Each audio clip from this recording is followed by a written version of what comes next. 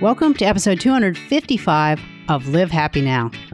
I'm your host, Paula Phelps, and I'm happy to have you back here again with us this week. This is a time when all of us are thinking a lot about healing and well-being. We have a lot of questions about wellness, and today's guest is uniquely qualified to talk about that.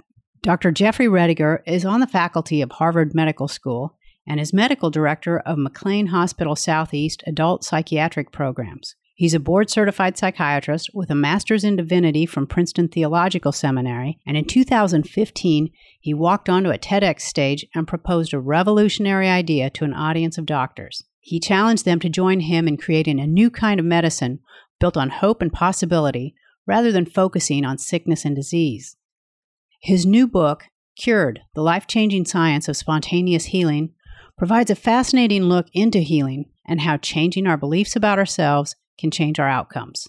Let's hear what he has to say. Jeffrey, thank you so much for joining us today on Live Happy Now. I'm glad to be here. Well, we really wanted to talk to you because you have written a fascinating book, and it looks at how people with illnesses that were allegedly incurable were somehow spontaneously healed.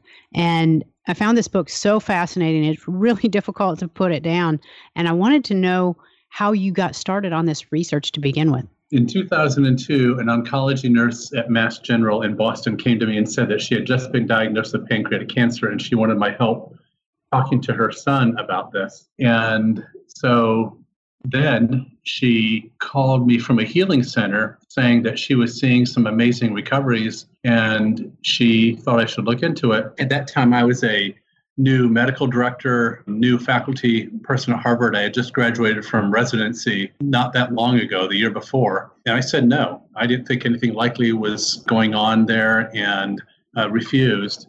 But Nikki was persistent. She began having people call me from around the country and elsewhere saying that they had medical evidence for their recoveries and did I want to hear their stories. I continued to say no for a while, but letters were coming in. And as I began to look at some of the stuff that's being sent to me over time, in spite of my resistance and my skepticism, I began to become confused, frankly, because it looked like something in at least a few of these stories was going on. And so the long and short of it is I did begin researching these stories, and that's been 17 years now, so things have gone a long way since then. And how hard, it sounds like it really was difficult to reconcile what you were seeing with your medical education. That's very true. It was confusing to see these stories coming in and having lab tests and biopsy results come in with cures from cancer that I knew very well from my medical training weren't possible. And so what I did was I established 3 criteria.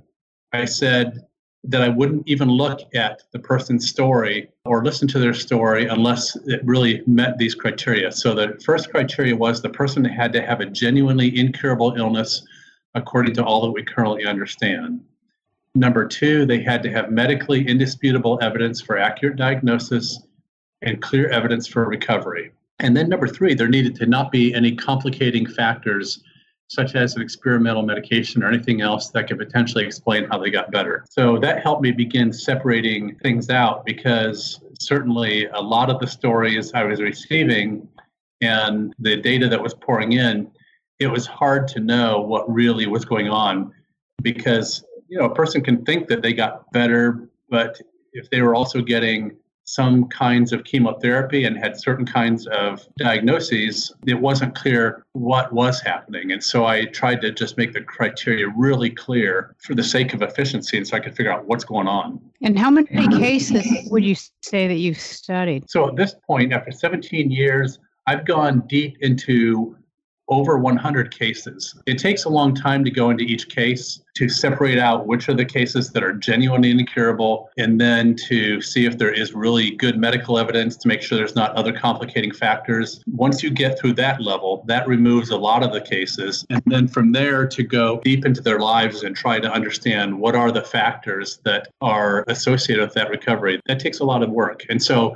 these cases are much more common than the research literature says. I've yet to give a talk where I'm not approached by someone afterwards, at least one person who says either you need to talk to this patient or you need to talk to my aunt, or you need to talk to my cousin. And most of the cases that have come to me, I have not had time to go into. It's just because, I have a job and responsibilities on my free time. Yes. So, how do you fit this research in with the fact that you do have a job? It's not a small job. How do you do all this? Well, this has been a very personal passion for me that has grown over the years. I think I've always been driven by questions, and these stories raised a lot of questions for me. And so it became something that I have spent a lot of early mornings on, a lot of late nights and weekends over time. And it's changed the way I think about a lot of things, both as a human being and as a physician. Well, what were some of the commonalities that you found in the cases that you've been researching? So in Cured, I talk about the 4 pillars of healing and well-being. And I try to tell stories that illustrate really well how these factors played a role in people's lives. And I tried to choose stories from my research that illustrated really well how this worked for people. So the first pillar is nutrition. And nutrition is a big part of most people's stories, actually. And it's not a one-size-fits-all. It's not like everyone became vegetarian or everyone followed the Atkins diet or something like that. It's really a unique journey for each person about what helped them feel better and feel their best. And we all come from different parts of the world with our ancestries and that sort of thing. And so I think different diets work better for different people. Some people went completely vegetarian. Other people chose a more ketosis diet. But what's true is that in nearly all of these diets, the commonalities were very real. Whether it's one type of nutritional plan or another, almost everyone eliminated processed foods.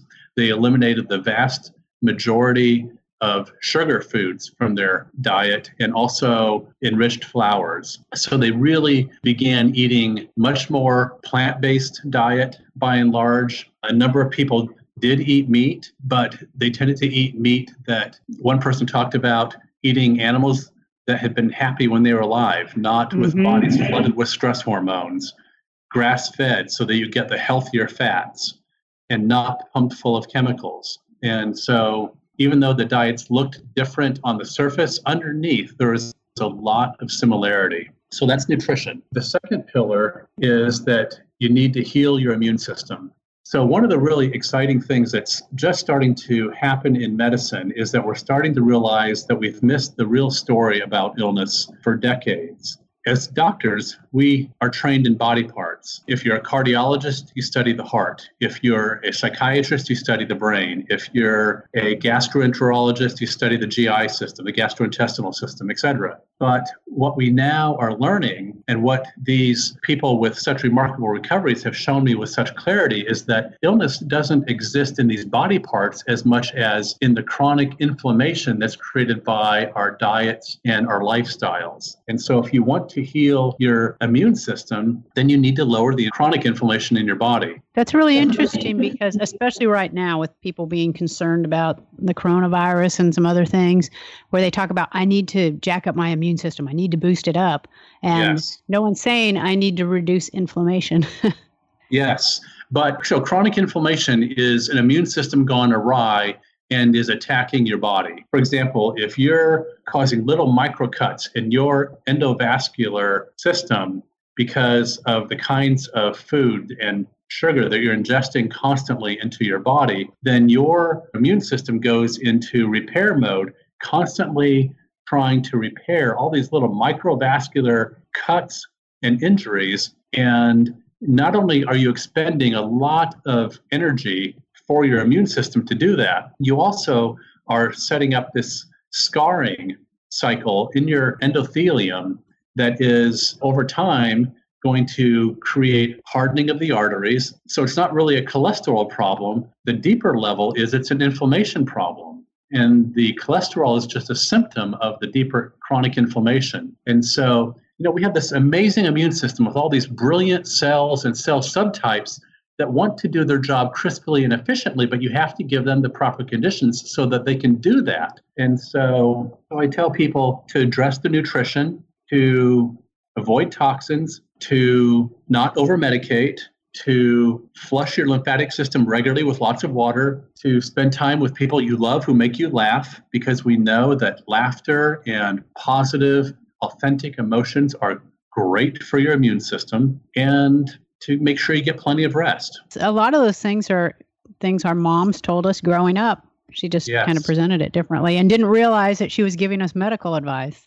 That's right. Yeah, it's very true, because your mom probably knew some common sense things that were more about seeing the forest for the trees in terms of what creates vital immune systems than what we were thinking about for a long time when we were just looking at the individual body parts. So it's not a diabetes problem. It's not a high blood pressure problem. It's not a cancer problem. It's not a heart problem or an autoimmune problem.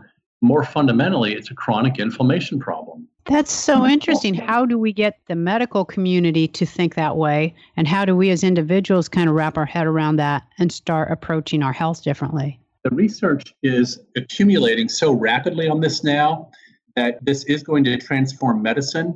The problem is it just takes so many years and decades for what is going on in the research lab to get all the way down into clinical medicine. And that's why we need to help people find out about this information so that they can begin taking charge of their health and do these things, because these are simple lifestyle changes that are very empowering when you begin integrating them into your life.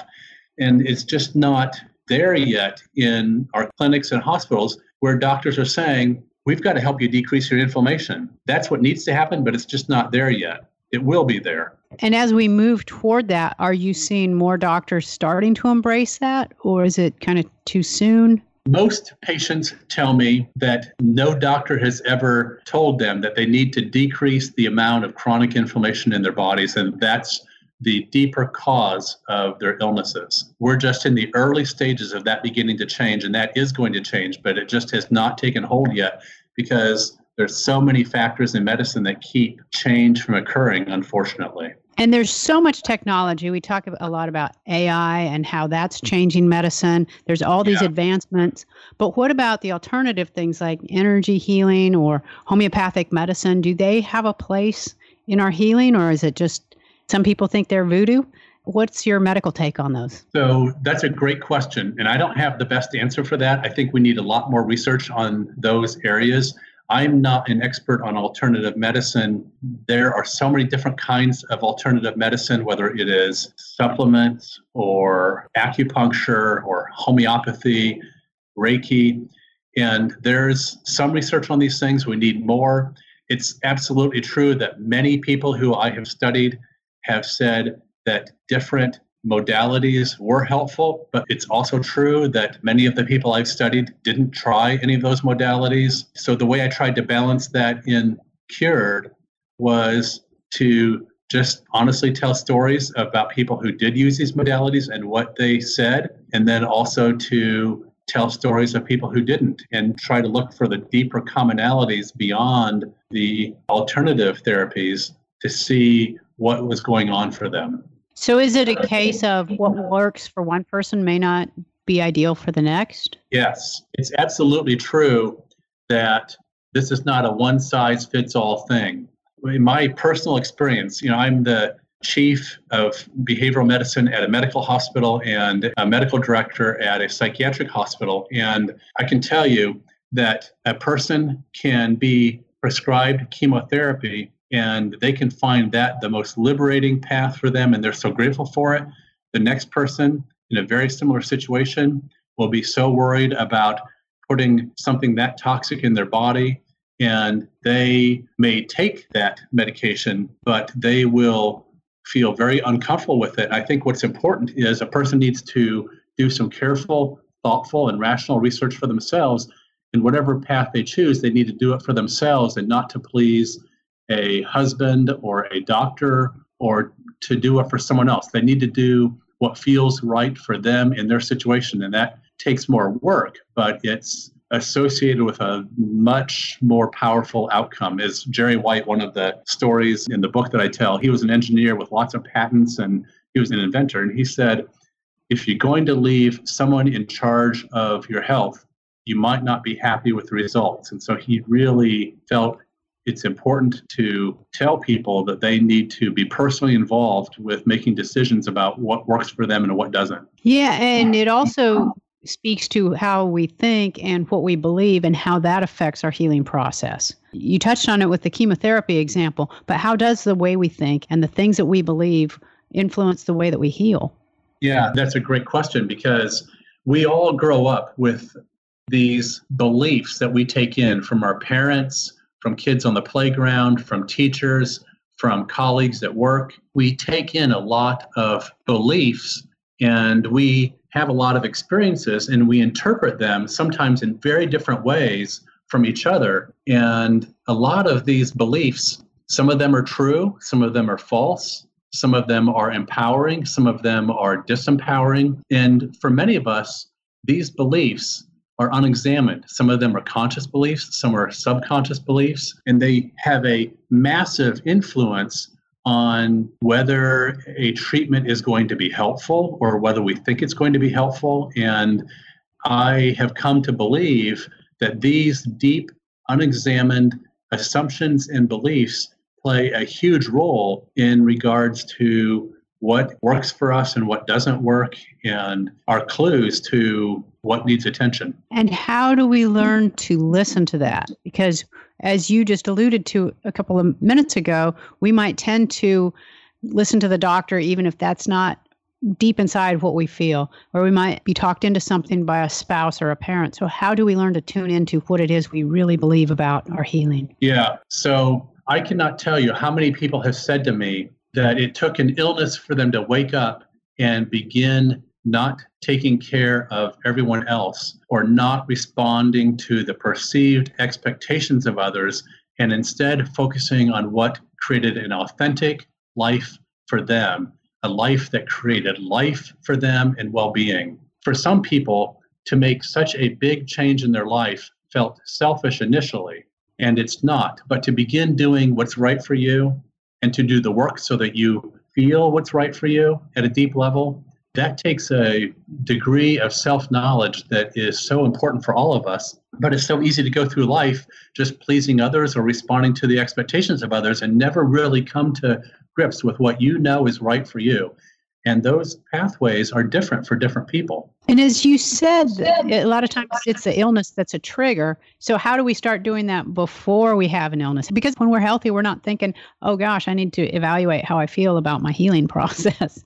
Yeah, I think that it's important to start looking for messages in our lives that something is out of balance, and to begin asking ourselves if we're living a life that is authentic and life-giving for us. If any of us are run down at the end of the day, depleted and questioning our value, then you have to begin looking at your work and your relationships and begin asking, what is it that's running me down? What is it that's depleting me?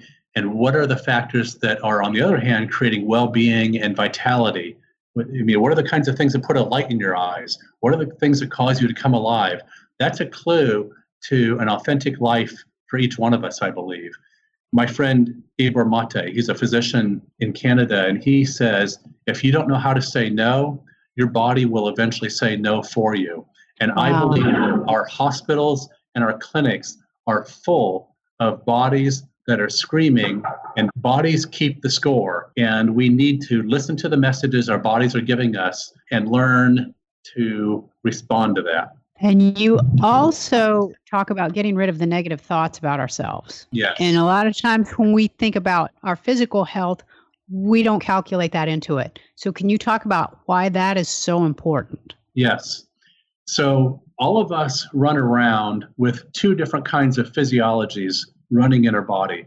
We are either in fight, flight, or freeze, which is a physiology where our sympathetic nervous system is operative. And it's great if there's a tiger nearby you in the woods. You want to run or fight or freeze. that makes sense. But that situation is hopefully not often, and it's over quickly. And then your body needs to get into a parasympathetic healing mode, which is a very different set of hormones and a very different biochemical environment in your body. Fight or flight is about stress hormones. It's the secretion of cortisol and norepinephrine and adrenaline, and that soaks your immune cells and all the cells in your body in a very particular physiology. When you are in a parasympathetic mode, where your body is in healing mode, you will be flooding your cells, bathing your cells in oxytocin, which is the connection molecule. You'll be secreting dopamine, which is the pleasure pathway. You'll be secreting serotonin, which is the antidepressant, anti-anxiety molecule. And those hormones, those neurochemicals are associated with creating the physiology that allows your cells to heal. And it's a dramatically different physiology.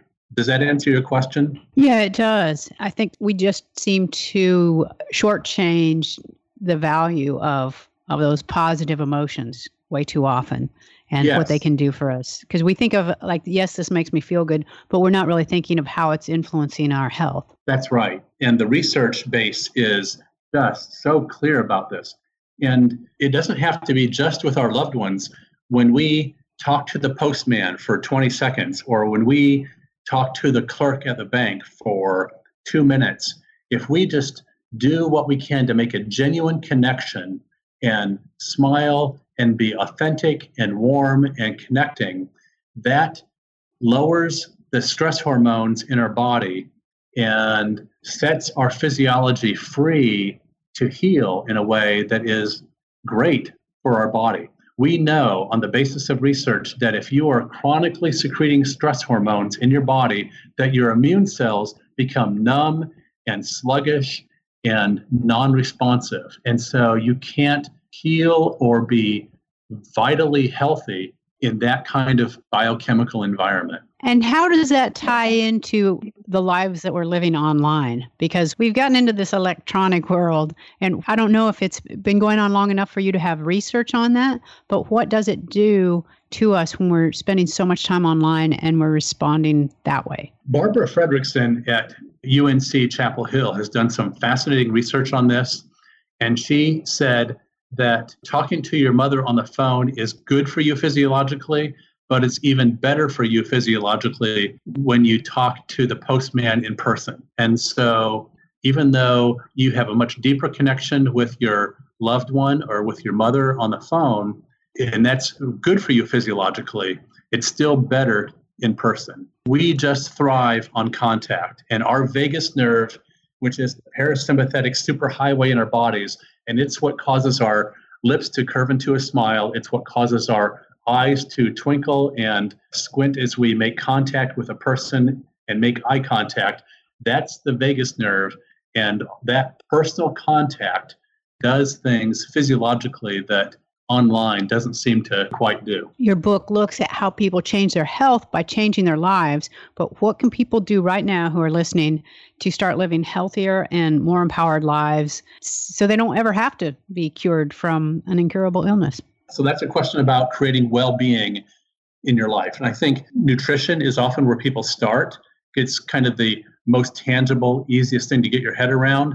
But what I have seen over and over again is that what people with these remarkable recoveries want to talk about is the ways in which they change their relationship with themselves and their relationship with the world, where they no longer question their value. They understand that they are good enough as they are, and they don't have to have these quiet doubts about that they realize they bring something good into the world, and they have learned to feel okay about taking up space in the world.